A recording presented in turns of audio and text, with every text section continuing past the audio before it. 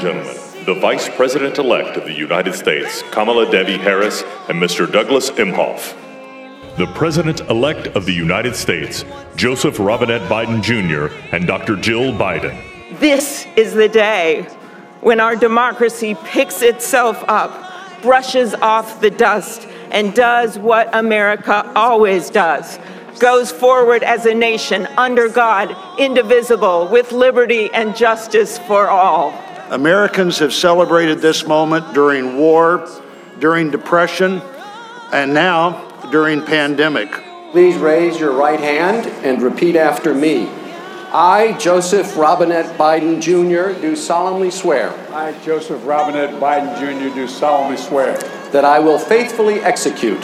That I will faithfully execute. The office of President of the United States. Office of President of the United States. And will, to the best of my ability. Will, to the best of my ability. Preserve, protect, and defend. Preserve, protect, and defend. The Constitution of the United States. The Constitution of the United States. So help you God. So help me God. Congratulations, Mr. President. And at this hour, my friends, democracy has prevailed.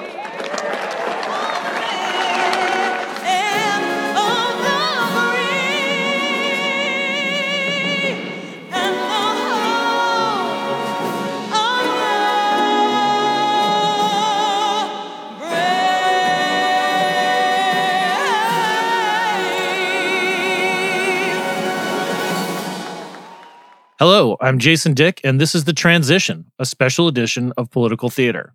It's Wednesday, January 20th, 2021, Inauguration Day. The presidency of Donald Trump is over. The presidency of Joe Biden has started. The 2020 election cycle, which began well before the year 2020 and lasted well after the new year, has challenged Americans like few before it. A global pandemic, a reckoning over racial justice, an armed attack on the Capitol attempting to derail the democratic process just 2 weeks ago. Those and many more events shook the foundations upon which the United States stands. Inaugurations are always designated as national security events, but the 59th inauguration took it to another level. Approximately 25,000 National Guard troops and another 15,000 federal, state, and local law enforcement officers were on hand to keep the peace and prevent the kind of violent disruption we saw on January 6th. The COVID-19 pandemic that has killed more than 400,000 Americans required health precautions that curtailed attendance and movement and the normal pomp and circumstance. And yet, we still had pomp and circumstance. Lady Gaga sang the national anthem. Senators Roy Blunt and Amy Klobuchar quipped cute about not planning for snow and how J-Lo was the warm-up act for Chief Justice John Roberts. It had been 31 years since Garth Brooks released Friends in Low Places, but he did finally show up in boots. And he led the inaugural crowd in singing Amazing Grace. CQ Roll Call staff writer Jim Saxa was among our crew up at the Capitol today, and he talked to several folks on the ground, staffers, members of Congress, guests, ushers, and we're going to talk to him about what he found. Jim, have you thawed out yet from standing on the West Front for about 4 hours? You know, it was snowing at one point, and then the sun started to come out just as Father O'Donovan was giving his benediction, and that really warmed up at least me and I think the rest of the crowd. And thankfully, since the festivities all ended, I was able to sneak over to the Rayburn building on the house side where it is much, much warmer. Excellent. So you thoughtfully brought your sound equipment as a former radio guy and fellow co-host for this podcast, and you talked to several folks. Let's talk about some of that. You talked to some people who worked for the Joint Congressional Committee on Inaugural Ceremonies, or JCIC, to the in crowd, if there is an in crowd on inaugural credential speak. And what did you find from them? I mean, you kind of joked a little bit later that you were having trouble at one point finding anybody who wasn't in communications up there. But what did they tell you? The folks from this the Joint Committee. I talked to two people. One was this young Democratic woman, and the other was a young aide to Republican Senator Mike Crapo. And they both talked about a sense of relief. And their relief, though, was specific about getting through the event. It's a beautiful day. I'm really impressed with how everything's come together. We were here for the practice on Monday. And it's just good to see the organization today. It seems like they've done a really good job at securing the place and security. I've had to show my badge multiple times, and definitely everyone knows what's going on. So I feel like I'm in the safest place in the world right now. Right, exactly. Against all odds, we're able to have an event of this caliber and this size, and able to do it with everyone watching from home. There's so much concern about the safety of everyone involved in the inauguration after the events of January the 6th. So they were both just excited to have a smooth and safe, socially distant inauguration. And on that end, it was an absolute smashing success, I think. People seemed, while disappointed, naturally, that there weren't the big parties and the inaugural luncheon and the usual fanfare of that sort. People were really pleased in how the events unfolded today.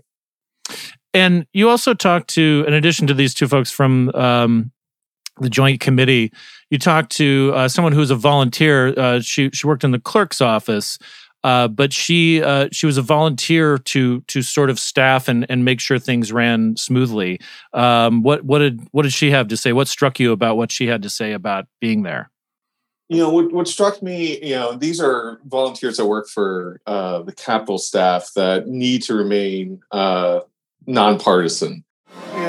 Are you excited for today? Yes, I am very excited. Do you have to avoid saying how you feel partisan-wise about today? I'm not gonna. I don't want to get you in trouble. Because I don't want to get myself in trouble. Okay, lose my job. Totally. But I'm just feeling good. It's a good day, and that's all I can say. And they really, spoke to a few of them, and everyone had this sense of, joy. They seemed really just happy about, at long last, there being the transfer of power. It was being done peacefully. People were coming together. It was this return to a semblance of normalcy, I think, that really struck me from my conversations there.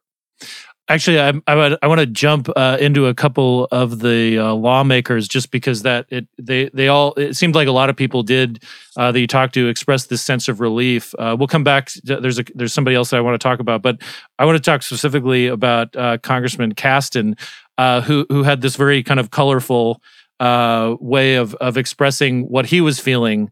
When you asked him what you thought he would be feeling. What emotions are you going to be feeling as Biden takes that oath of office? It's hard to predict, but I think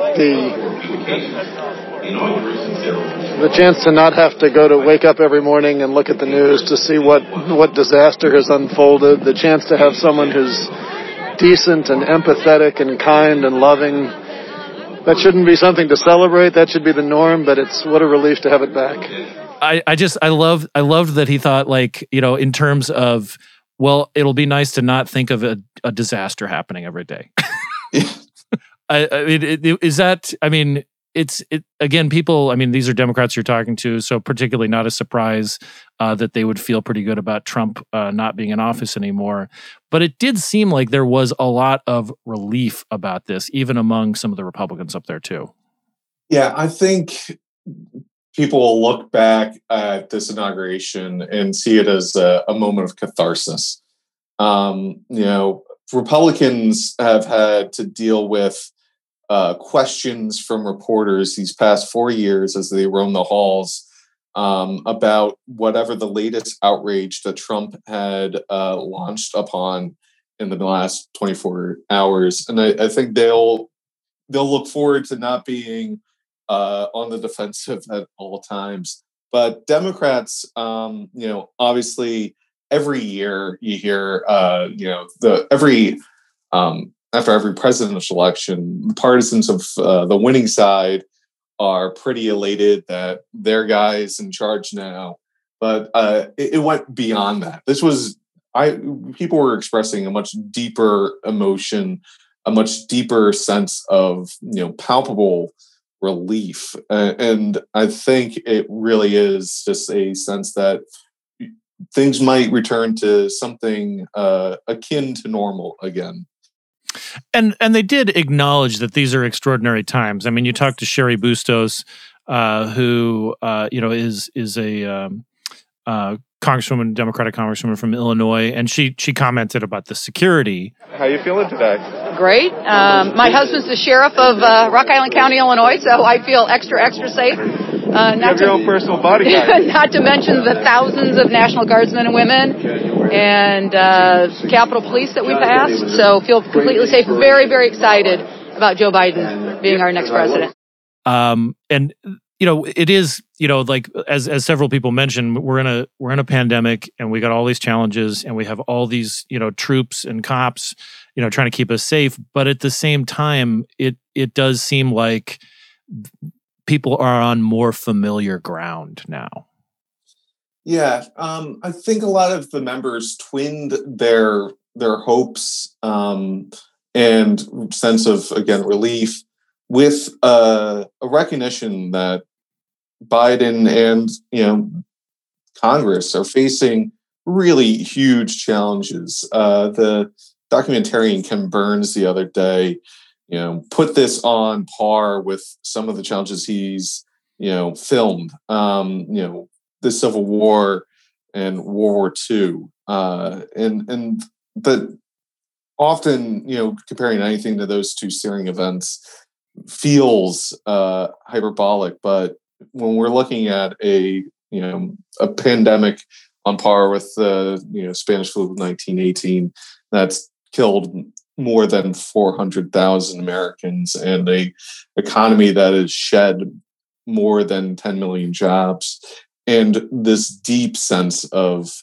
disunity in the nation. It's true. There is a lot of work to be done, and it remains to be seen whether it can be accomplished. Joe Biden, in his speech today, really hammered on a message of hope, and used references to the Civil War almost as a leitmotif to say that we've faced challenges on this level before, and we can get past them again. It was striking to hear repeatedly people recognizing what lies ahead, but also, just exhaling for the first time in a long time, it felt like. Right. And as you mentioned, I mean, Biden did reference the Civil War. He also mentioned World War II, putting it in context that with the 400,000 dead from COVID-19 in this country, that exceeds the number of casualties in World War II, the American deaths in World War II. So the comparisons do hold up. We haven't dealt with this kind of twin thing in a while. I mean, there were little smallpox outbreaks and so forth in the 19th century around the Civil War, but nothing like we're dealing with COVID. There was one of the things that struck me with the people you talked to, and then also looking at what Biden's speech said and what some of the other folks said, either in their prayers or in their poetry or in just like in the kind of soaring rhetoric, was that there was this human connection and to people up there, and particularly Kamala Harris is swearing in as vice president. It is this historic moment, the first woman, the first Black, the first, South Asian vice president. And you talked to one of her sorority sisters in Alpha Kappa Alpha and about that connection. What, it seems like they're like Biden and Harris, like there's also, there is this way that people are like latching on to them in ways that we haven't seen in a little while. Yeah, when I was talking to this young Senate staffer, her name was Brianna, the thing that really stood out to me was she said, this is someone who looks like me. I think that not only am I super grateful that she is the first, woman in the White House, person of color in the White House, but to be a member of my sorority, it just shows me what I can do in the future. That's a historic first, and that's something, I myself as a white guy, never really had to think about growing up, I've always had other white guys to look at places of power and say that could be me one day. So it was truly powerful, and it shouldn't be diminished just how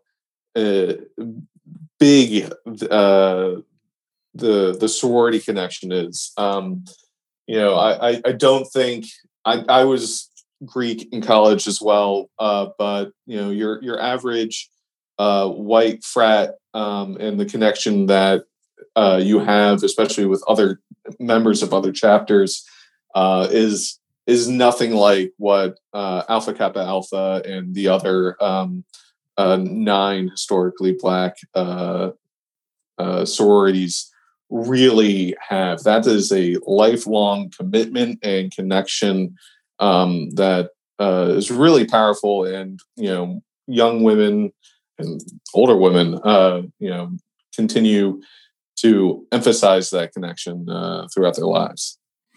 And the sort of person you talked to, I wanted to save for last, was from your home state of New Jersey, Representative Andy Kim. You got in quick by identifying yourself as being from Toms River, which probably I think a decent number of people know as the home of a lot of Little League World Series champions. And another connection there is somebody who he identifies himself as again, somebody who looks like me. That he's a son of immigrants, much like Kamala Harris is the daughter of immigrants. Talk about your conversation with Congressman Andy Kim from New Jersey. Yeah, Kim focused most of his comments on Biden, and Andy Kim used to work before he was a member of Congress. He worked in the Obama White House, and he said he got to know President Biden when he was Obama's vice president, and he emphasized that Biden was a man of integrity. And the thing that really stood out, he emphasized how important his empathy is. I worked with him. I worked under him when I at the White House before, when he was the vice president. I know, he's a man of integrity, and in some ways, something that's so important right now is empathy. So, I wish him the best of luck. I heard that from a lot of members today. A return to empathy, a return to a president, and a man that truly seems to care about people that he works with and interacts with and works for. That was something that Democrats repeated on over and over again in the conversations that I had today. And Kim said, that's going to be between this president and the last. Well, Jim, thanks for being up there and risking windburn at a minimum, because I did feel how much wind there was when I was outside earlier today. Thanks again. Thanks for having me. That's going to do it for this edition of Political Theater's The Transition. Matter of fact, that's going to do it for The Transition, or at least the primary focus of this podcast for the last 2.5 months. We hope our look at the presidential and congressional transition during this momentous time has been good listening for you. Of course, we'll keep discussing the new administration, the new Congress, the courts, all that good stuff. But as we put the administration of Donald Trump in the rearview mirror, we're going to say goodbye to the transition for now. On behalf of the CQ Roll Call Newsroom, thank you for listening.